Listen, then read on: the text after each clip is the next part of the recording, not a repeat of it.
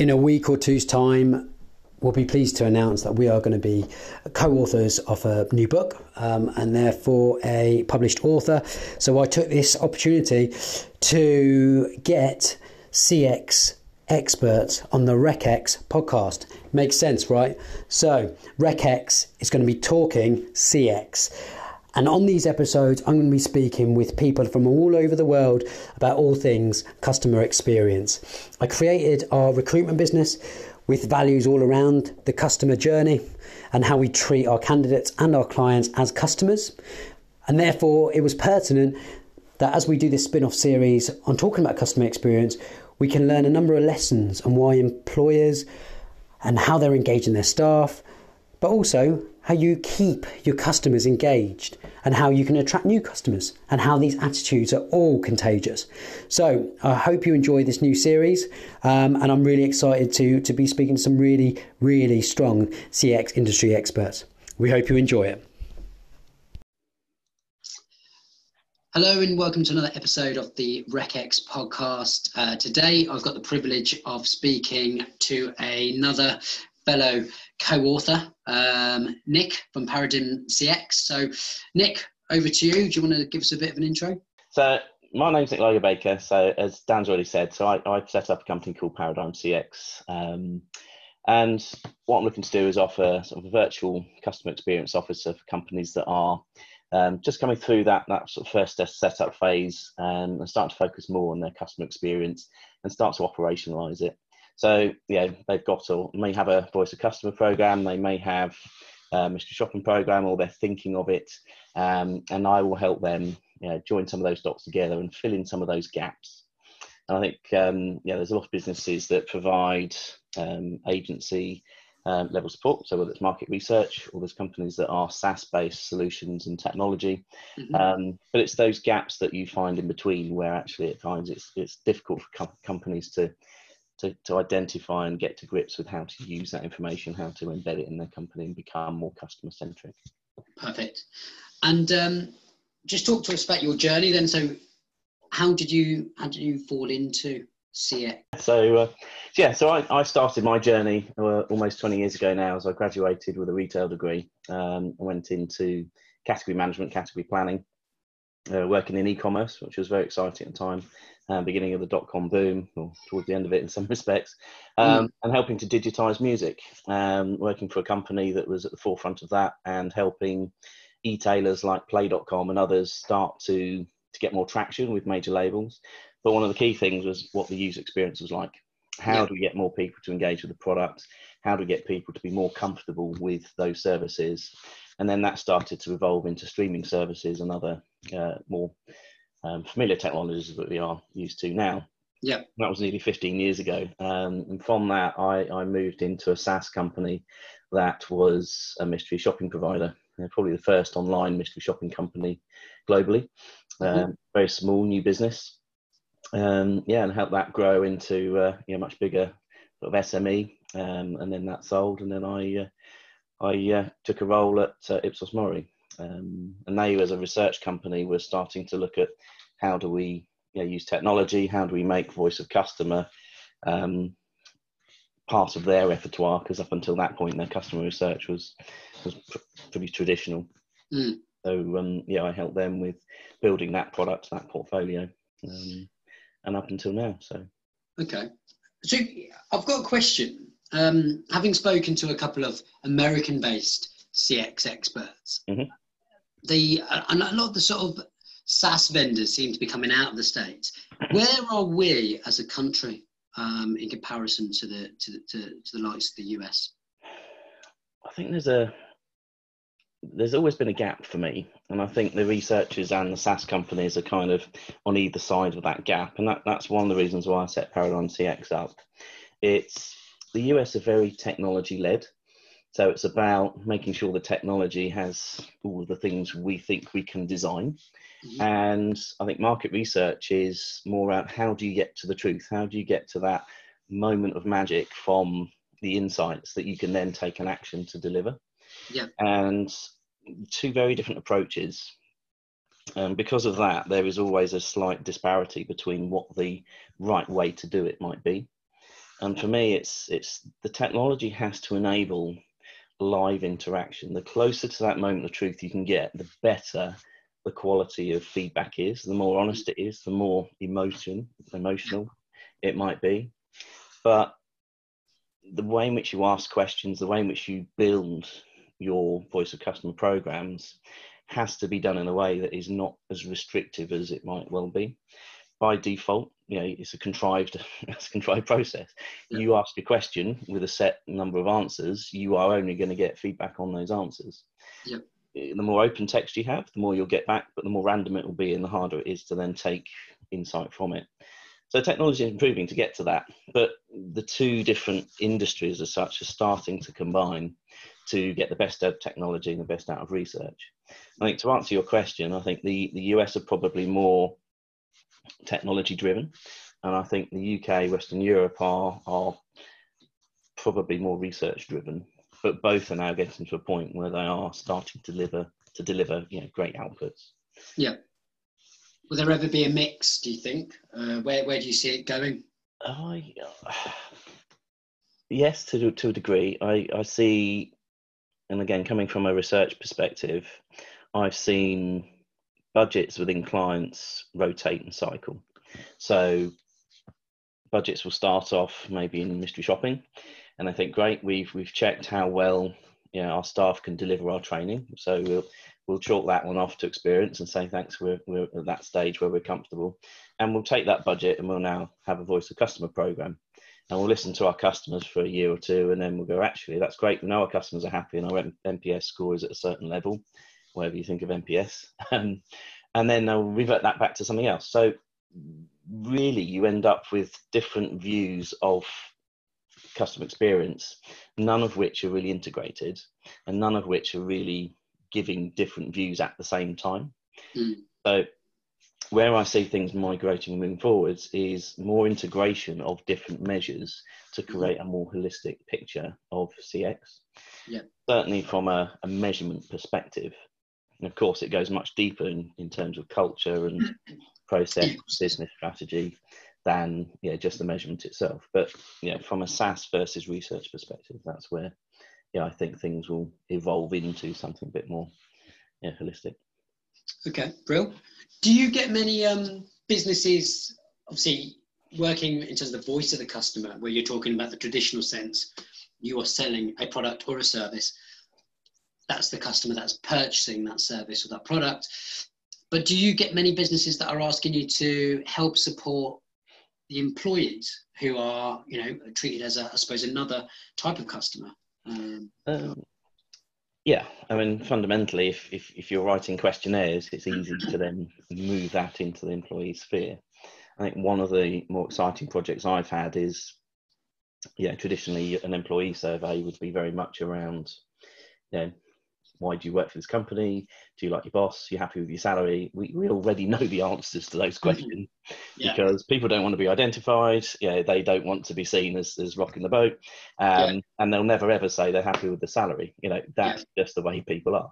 But one of the things that, I worked with a leading insurer to identify was, we don't understand whether our employees see the customer journey in the same way that our customers see it.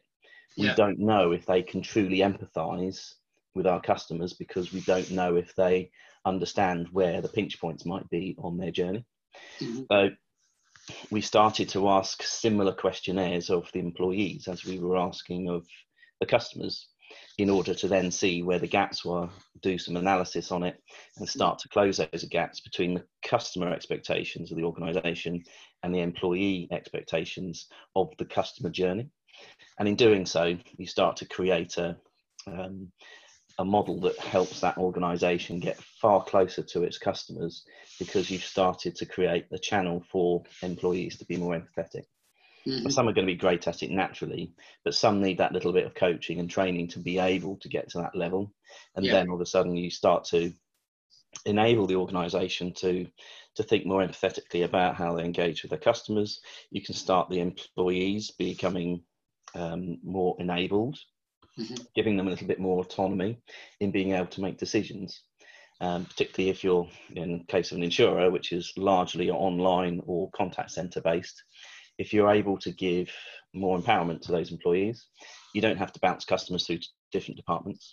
Yeah. You can make decisions on activities in real time.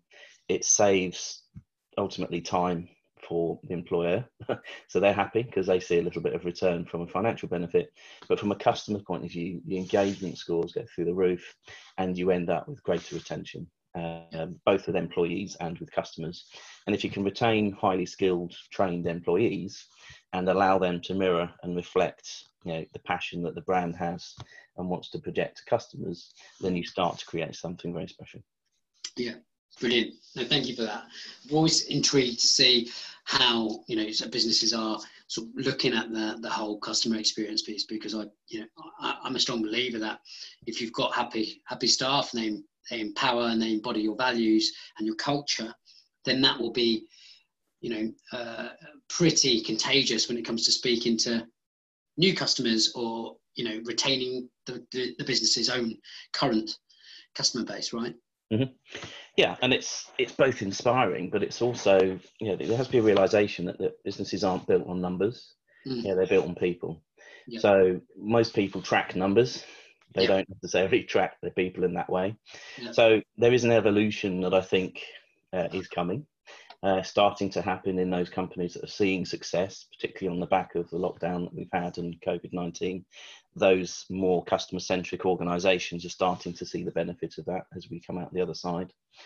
And I also think that those companies that are changing their internal structures are starting to see the benefits of breaking down silos, because customer experience isn't just one function that sits in one department for me.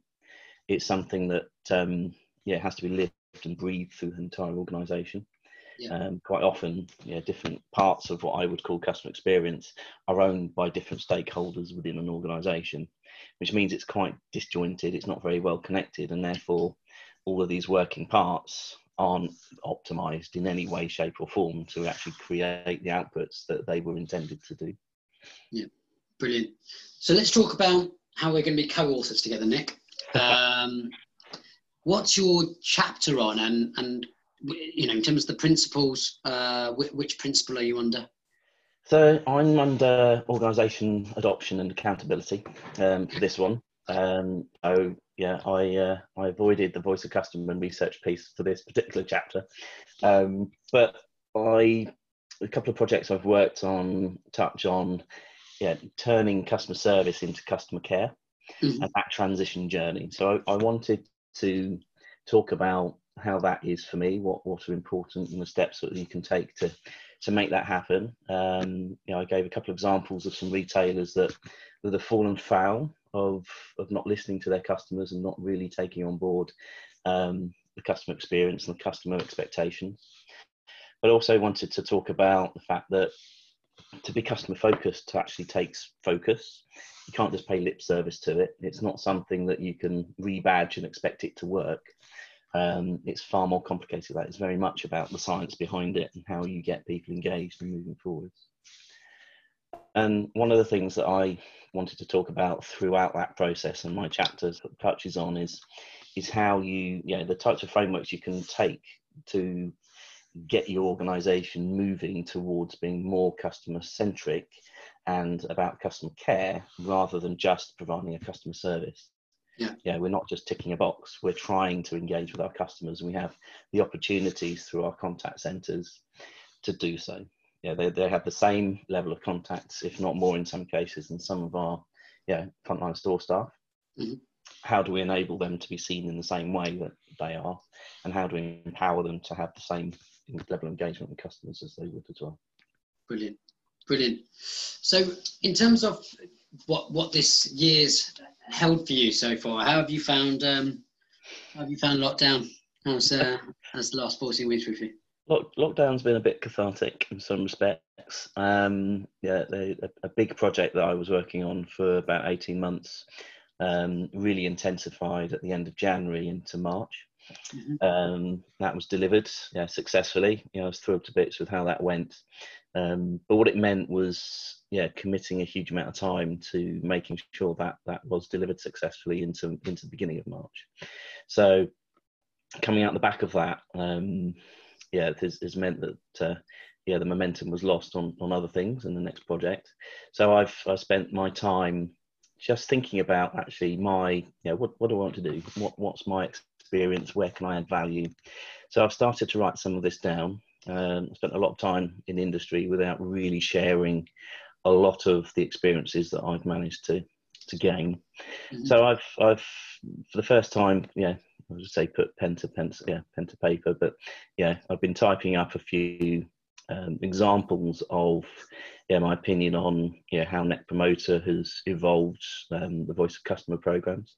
I've looked at customer service, customer care agents as super agents, the expectations on them now versus what previously they would have been expected to do, and how things have evolved for them, and also got involved in the CX2 book. Yeah, brilliant. And that's obviously coming to a head soon. Is that the first time you've done something like this, or? Yeah, it's the first time I'll be published as a book author. So I'm really excited about that. Really looking forward to it. I'm thrilled to be within the collection of so many other great CX professionals that many of whom I've known already, but many more I've started to network and meet over the last 14-15 months.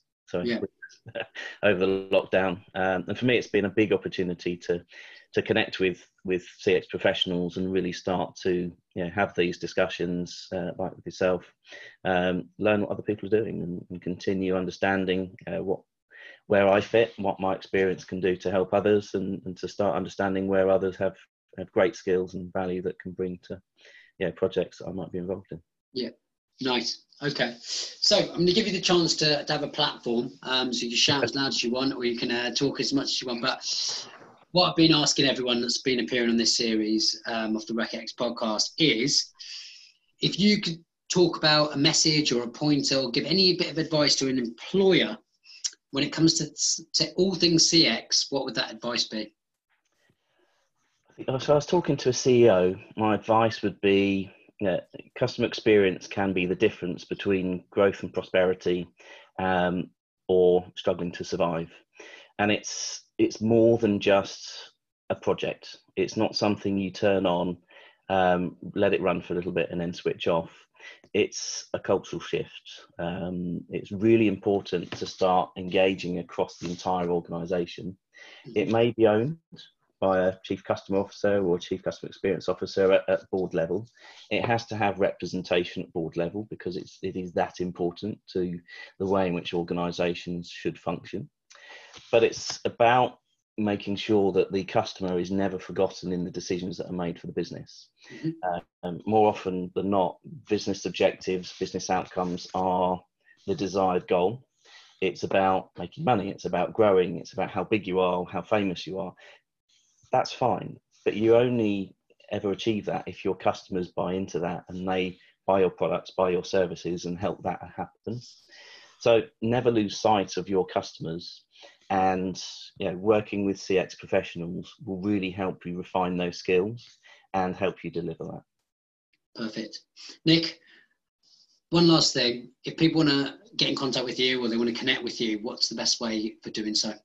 It's Nick Ligo Baker on LinkedIn. It's paradigmcx.com, or it's nick@paradigmcx.com for email. Perfect. Nick, thank you for being a guest on the show. I look forward to hopefully grabbing a beer with you at some point when we are allowed, I suppose. What a great idea. Yeah. But thank you for taking the time for being on the show. Brilliant. Thank you very much.